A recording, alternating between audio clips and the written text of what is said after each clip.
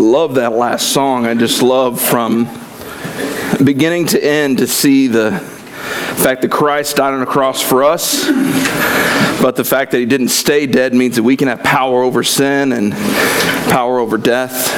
But then beyond that, that this life that we're currently living isn't all that there is. Amen. We have a promise that one day Christ is coming back. And for that, so very thankful. And the Bible says we never know when that's going to happen. The Bible actually says he's going to come like a thief in the night. So basically what that means is we just have to be ready. As believers, we know through a relationship with Jesus Christ, we're ready for that day.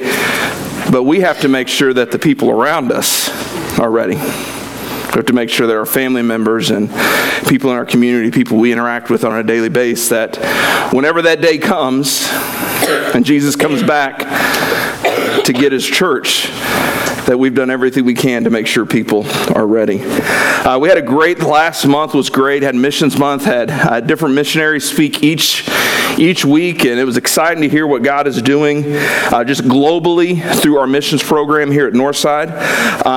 But I'll tell you what, it's been like 3 weeks since I've preached, and I'm ready to go. So it was nice to have a little bit of a break, but that was almost too long for me. So I'm ready to go, and I'm very excited about what we're talking about today. We're going to continue in 1 Corinthians, but it's going to be 1 Corinthians chapter 12.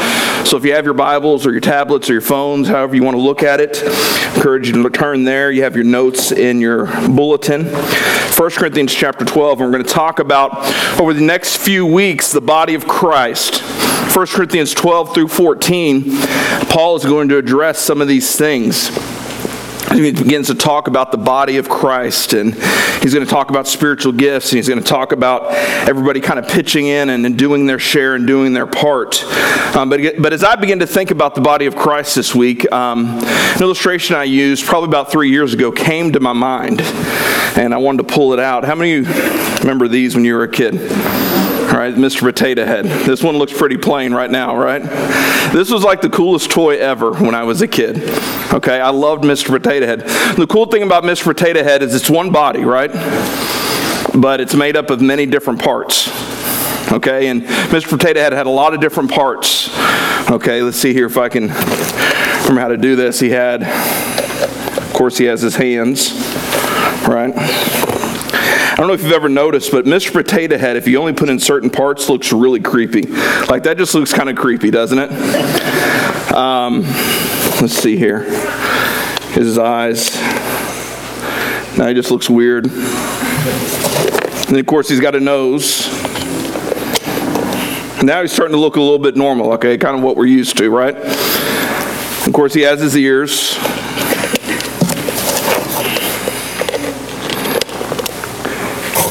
And then, of course, the big smile. Okay, maybe I should put the smile on first, okay? But you get it, right?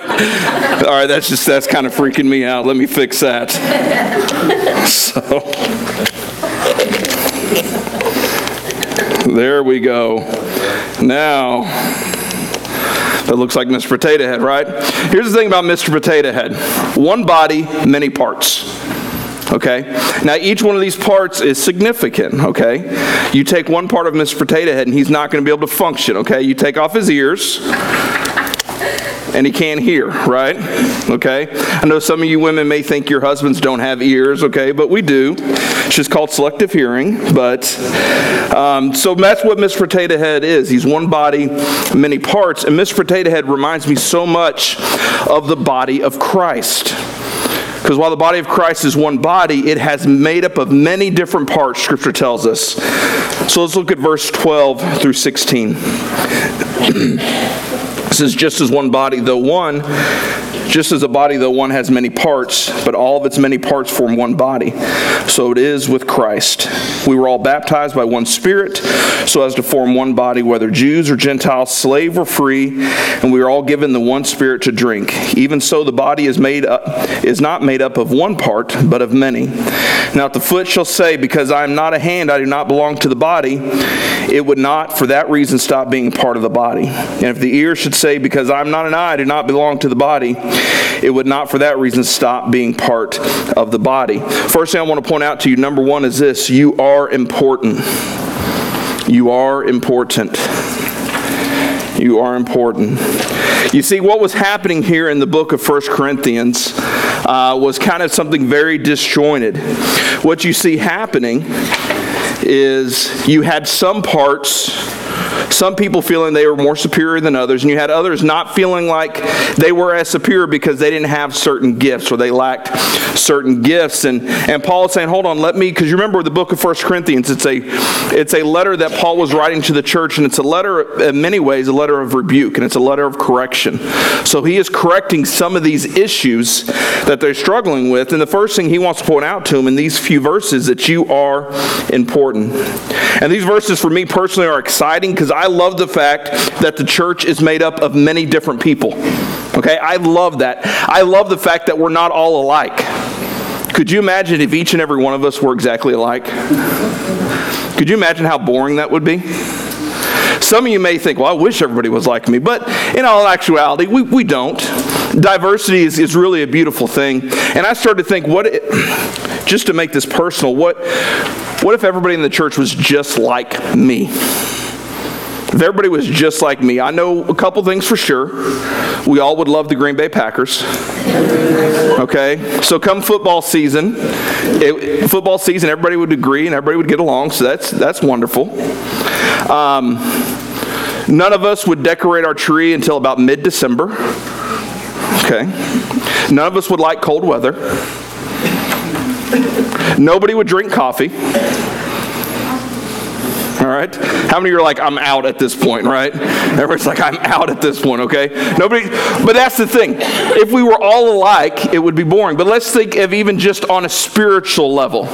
If we were all the same, if we all had the same gifts, if everybody were just like me, we wouldn't have a music program.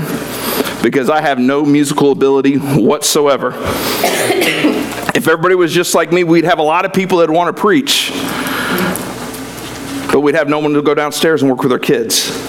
You see, so the diversity in the body of Christ is a beautiful thing. That's the beauty of the church. It's this diversity. And sometimes as a church, we struggle with this because we want everyone to be just like us.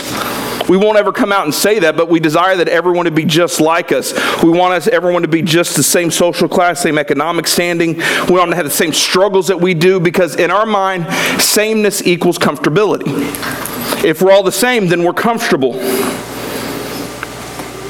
But as you read through Scripture, you'll see that Jesus never promised that we would be comfortable. Jesus never promised comfortability for us.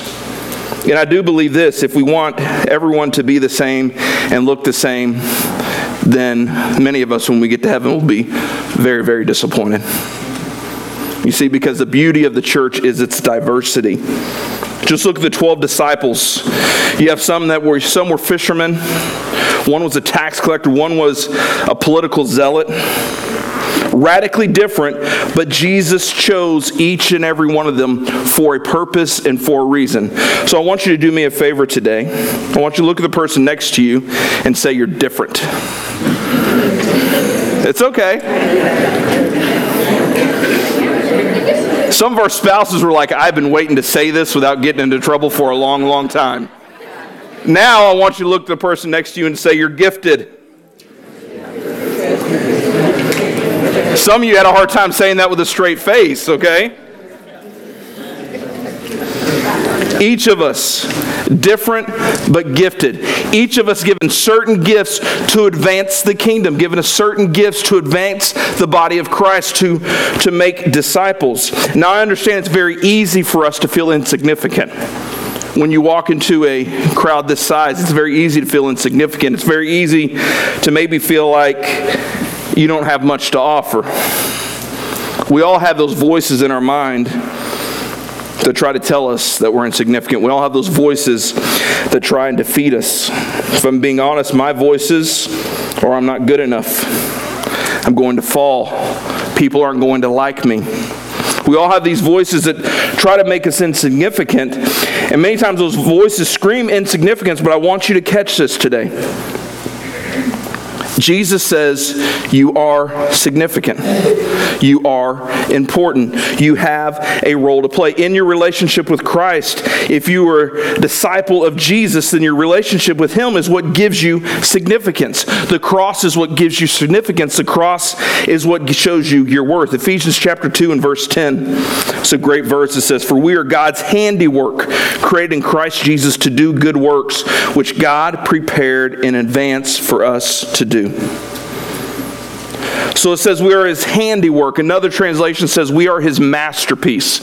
Now I want you to think about that for just a moment. It says that we are God's handiwork, or we are His masterpiece. Okay, I know many times when I get up in the morning and I stumble out of bed with sore knees and a sore back, and I get up and I stand in front of a mirror, many times I don't look and say, I'm a masterpiece. Right? Okay, that's not something that goes through my mind first thing in the morning. A few years back, I had an opportunity to go to the Grand Canyon. And I looked at the Grand Canyon and I was in awe of God's creation. In awe of that. But you notice what this verse says? It doesn't say the Grand Canyon was God's masterpiece. It doesn't say the ocean was God's masterpiece. It doesn't say the creation of the world was His masterpiece. What does it say? It says, for we are God's handiwork, or we are God's masterpiece. What is a masterpiece for an artist? It's the greatest thing they've created, right? Okay, it's their greatest work. So God is saying, of all these things, you are my masterpiece. You're my handiwork. And He says, but I've created you, and I've created you for a job. I've created you for a purpose. You're not here by accident. We each have a job to do. So in other words, this verse tells us, if we still have breath in our lungs, that means God is not finished with us yet. He still has something for us to do. He still has something for us to accomplish. Maybe it's as simple as just passing on wisdom to the next generation. But He has something for us to accomplish. Now, while many of us will retire from our vocations, we never retire from our faith. As long as we still have breath in our lungs, God still has something for us to do. Last week, or it was maybe a week and a half ago, I had an opportunity to go see my grandmother again, and this is where she's struggling at, because she longs to go and be with Jesus. That's what she longs right now. She's longing for that. But for some reason, God is yet to take her home.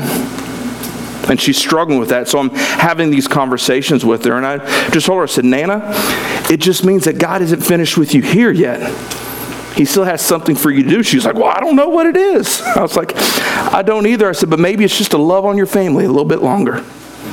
But God has something for you to do. As long as we have breath in our lungs, He has a job for us to do. 1 Corinthians tells us, number one, we are important. Number two, we all have a job to do. Look at verse 17. If the whole body were an eye, where would the sense of hearing be? If the whole body were an ear, where would the sense of smell be? So Paul uses this idea of our physical body and says the foot can't say to the hand, or the eye can't say to the ear, I don't need you. So what Paul is saying, while our individual parts of our body, okay, our physical body, those individual parts are very important, okay?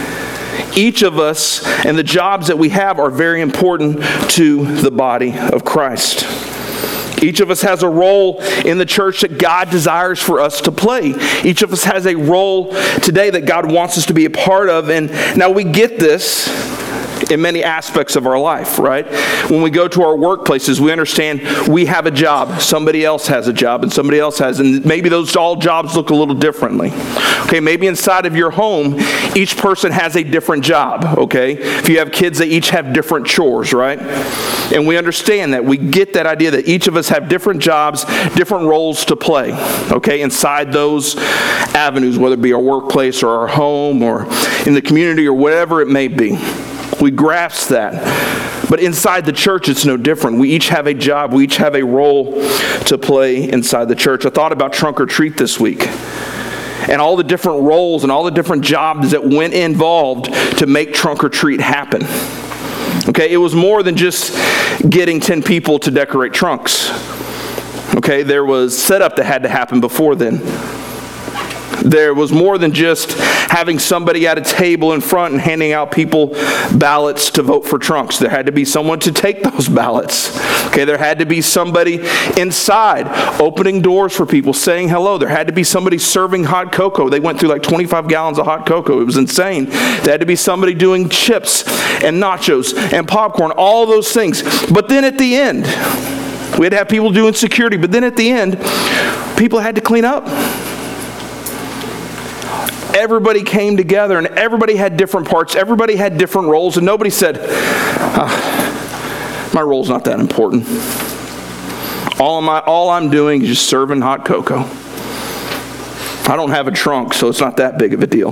Nobody said that. Everybody was like, I have a role, I have a part, I have a job. I want to do that, and let's all come together and make this event successful. And it works the same way inside of a church. 1 Peter chapter 4 and verse 10 says, each of you should use whatever gift you have received to serve others as faithful stewards of God's grace in its various forms.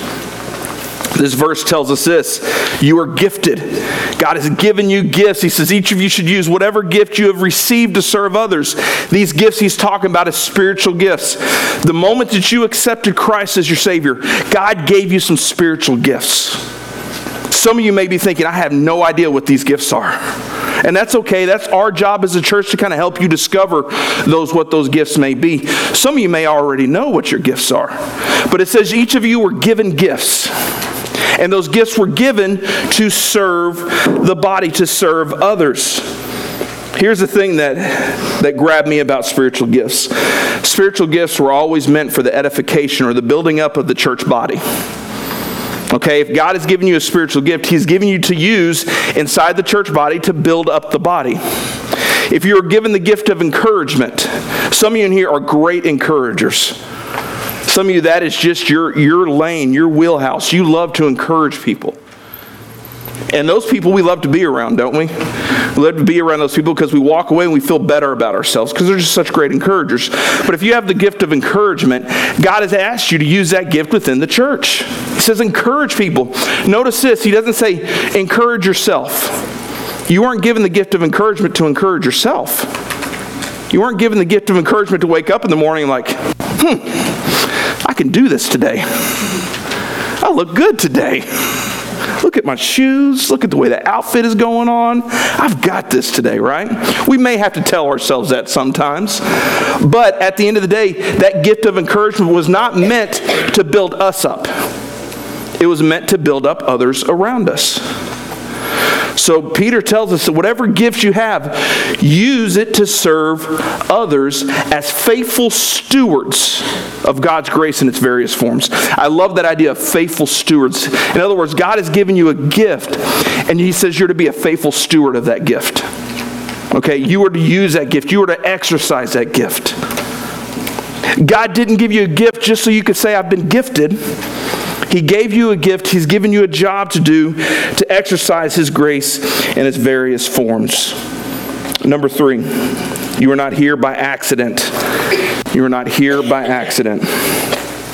Look at verse 18. It says, but in fact, God has placed the parts in the body, every one of them, just as He wanted them to be.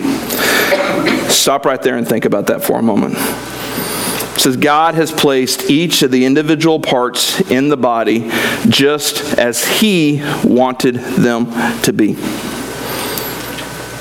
The moment you feel like you don't matter, the moment you feel like you don't have a place, the moment you feel like you're insignificant, go back to verse 18 and understand that God has placed you exactly where He wants you to be. There's significance to that. There is worth to that. There is a fact that the God of the universe says, you know what? I want you right where you're at right now at this time. Because right where you're at right now at this time needs you and needs the gifts that I've already given you. So He says He's placed them just as He wanted them to be. Look at verse 19. It says that they were all one part. Where would the body be? As it is, there are many parts, but one body. If you don't walk away with anything else today, please understand you are not here by chance. You are not here by accident. You did not walk in those doors today by accident. It wasn't by chance. It wasn't by fate that you decided to come and sit in the chair that you're sitting in today. God has a plan for you. If you don't catch anything else, catch that. You were not here by accident, and you're here because for two reasons. Number one, God knew you needed this church. God knew that. God knew that you needed Northside. For some rhyme or reason, you needed this church. God knew that. So He brought you here today. But number two, He knows this church needs you. Not only do you need this church, but this church needs you. Church just doesn't happen. Just doesn't happen by chance. There's a lot that goes into every week to make church happen. You are not here by accident. We do not serve a God of chance or a God of accidents or a God of mistakes. God looks at each and every one of us. He knows our strengths. He knows our weaknesses. He knows our abilities. He knows our gifts. So He places us exactly where He desires us to be. I love Jeremiah chapter 29. It says, "For I know the plans I have for you, declares the Lord. Plans to prosper you, not to harm you. Plans to give you a hope and a future." God has a plan and a purpose in your life. I know sometimes it's easy for us to feel purposeless, okay? Like we don't have a purpose. But you are not here by accident. God has a plan, and that plan involves the gifts and talents that He has given you. Remember, God has given you gifts and talents to be used within the church, and every ministry in the church is extremely important. From start to finish, every ministry that happens is extremely important, and they all affect one another. For many times, I've heard some people say, what I do isn't that big of a deal. All I do is I come up on a Saturday morning and I just run a vacuum. Nobody sees it. Here's the amazing thing. If I ask some of you, how many of you know who's a part of our cleaning ministry? Many of you probably wouldn't have a clue, right? Because they can show up on Saturday mornings and they clean our building. They show up on Thursdays and they clean that building over there. And they do that because they're like, we want this place to look nice when we have people come in, right? The worst thing in the world would be a dirty building, right? Could you imagine going into the bathrooms and the bathrooms being a mess? That wouldn't be a good thing. So it's easy to say, well, I just clean. It's not that big of a deal. It's a huge deal. It impacts the way people view our church. It impacts the way people view how we take care of our facilities. Some of you may think, I just go downstairs and hold babies once a month. It's not that big of a deal. Anybody could do that. But here's the crazy thing. The fact that you go downstairs and you hold a baby once a month, that baby that you're holding, you're giving that mom and that dad an opportunity to hear about Jesus. And I can't tell you how many people have left their child in our nursery downstairs and felt comfortable enough to leave their child in our nursery downstairs so they know someone's going to love on their kids, and they've come upstairs and they've heard about Jesus and they accepted Christ for the first time. Why? Because somebody held their kid. Somebody loved on their kiddos. Some of you may think, well, I just pass out a bulletin. I just stick bulletin in people's hands and I shake their hands and I say hello, and it's not that big of a deal. I mean, I'm not preaching. I'm not delivering a message. Do you know most people decide whether they'll return to a church in the first 5 minutes? First 5 minutes they walk through our doors, they decide whether or not they'll ever come back. Think about what happens in the first 5 minutes. Nothing that we do on stage happens in the first 5 minutes of somebody walking in the door. First 5 minutes of somebody walking in the door, what happens? They walk in the doors, they look to find out where to take their kids, they look to maybe find where the bathrooms are at, they look to see if there's coffee, and then finally they find their way into the auditorium and they have the seat. All that happens within the first 5 minutes. So the fact that we had somebody there to smile at them and to greet them, the fact that we had someone to show them where the kids' ministry was at, the fact that we had coffee hot and ready and we had some snacks, and they come in and there's a clean facility that they walk into, they feel comfortable. I do know this. People will never be theologically aware unless they're environmentally comfortable. People have to be comfortable before they're going to begin to be theologically aware of what's going on around them. Every job that we have is so important.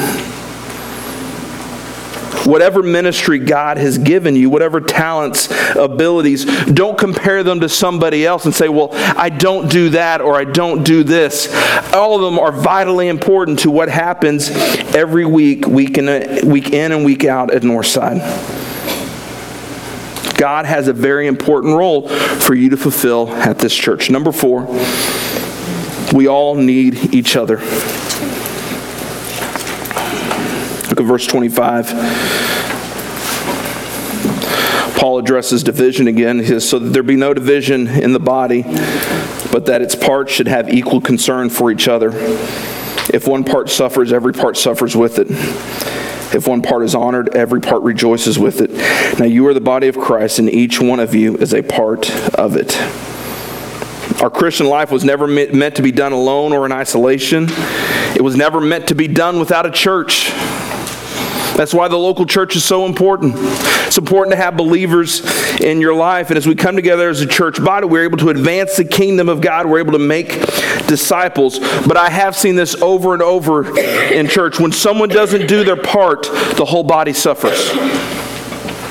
When someone doesn't do their part, the whole body suffers because we're all part of each other. We all need each other. When we decide we don't want to be involved or we don't want to be connected, what happens is the job still has to be done, right? The ministry still has to go on. Ministry still has to be done. So what happens then is somebody else says, okay, well, I'll do that. Even though I'm doing this, I'll do this too. And then somebody else doesn't feel significant or doesn't feel like their job's important, so they stop doing it. And that person says, okay, I know I'm doing this and I'm doing this, but I think I can do this too.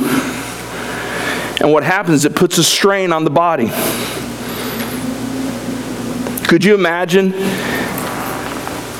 if just your hand tried to do everything, and then one day your hand was like, I'm done, I'm not working anymore, I am done, feet have fun eating that cereal. That's going to put a strain on your body, isn't it? But it happens so often in churches where people say, I don't feel appreciated, or I don't feel connected, or I don't feel a part, so I'm going to back away. Well, the issue is those ministries still have to happen. We still have to have people downstairs. We still have to have people to clean. We still have to have people to do music. We still have to have people to preach. We still have people to greet. So what happens is sometimes new people come in and say, yeah, I'll do that. That sounds great. But many times what happens is people who are already pulled in several different directions says, okay, I'll do that, I'll do this, and I'll do that. And what happens for many people is sometimes people get burnt out. Sometimes they're burnt out because they're serving in an area where they're just not gifted to serve in. They're serving in an area that's just not for them. But sometimes they get burnt out because they're just simply doing too much.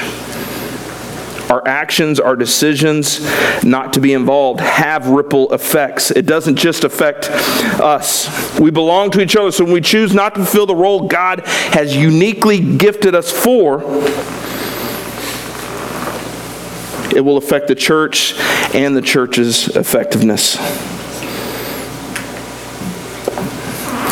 When I was in high school, I played football.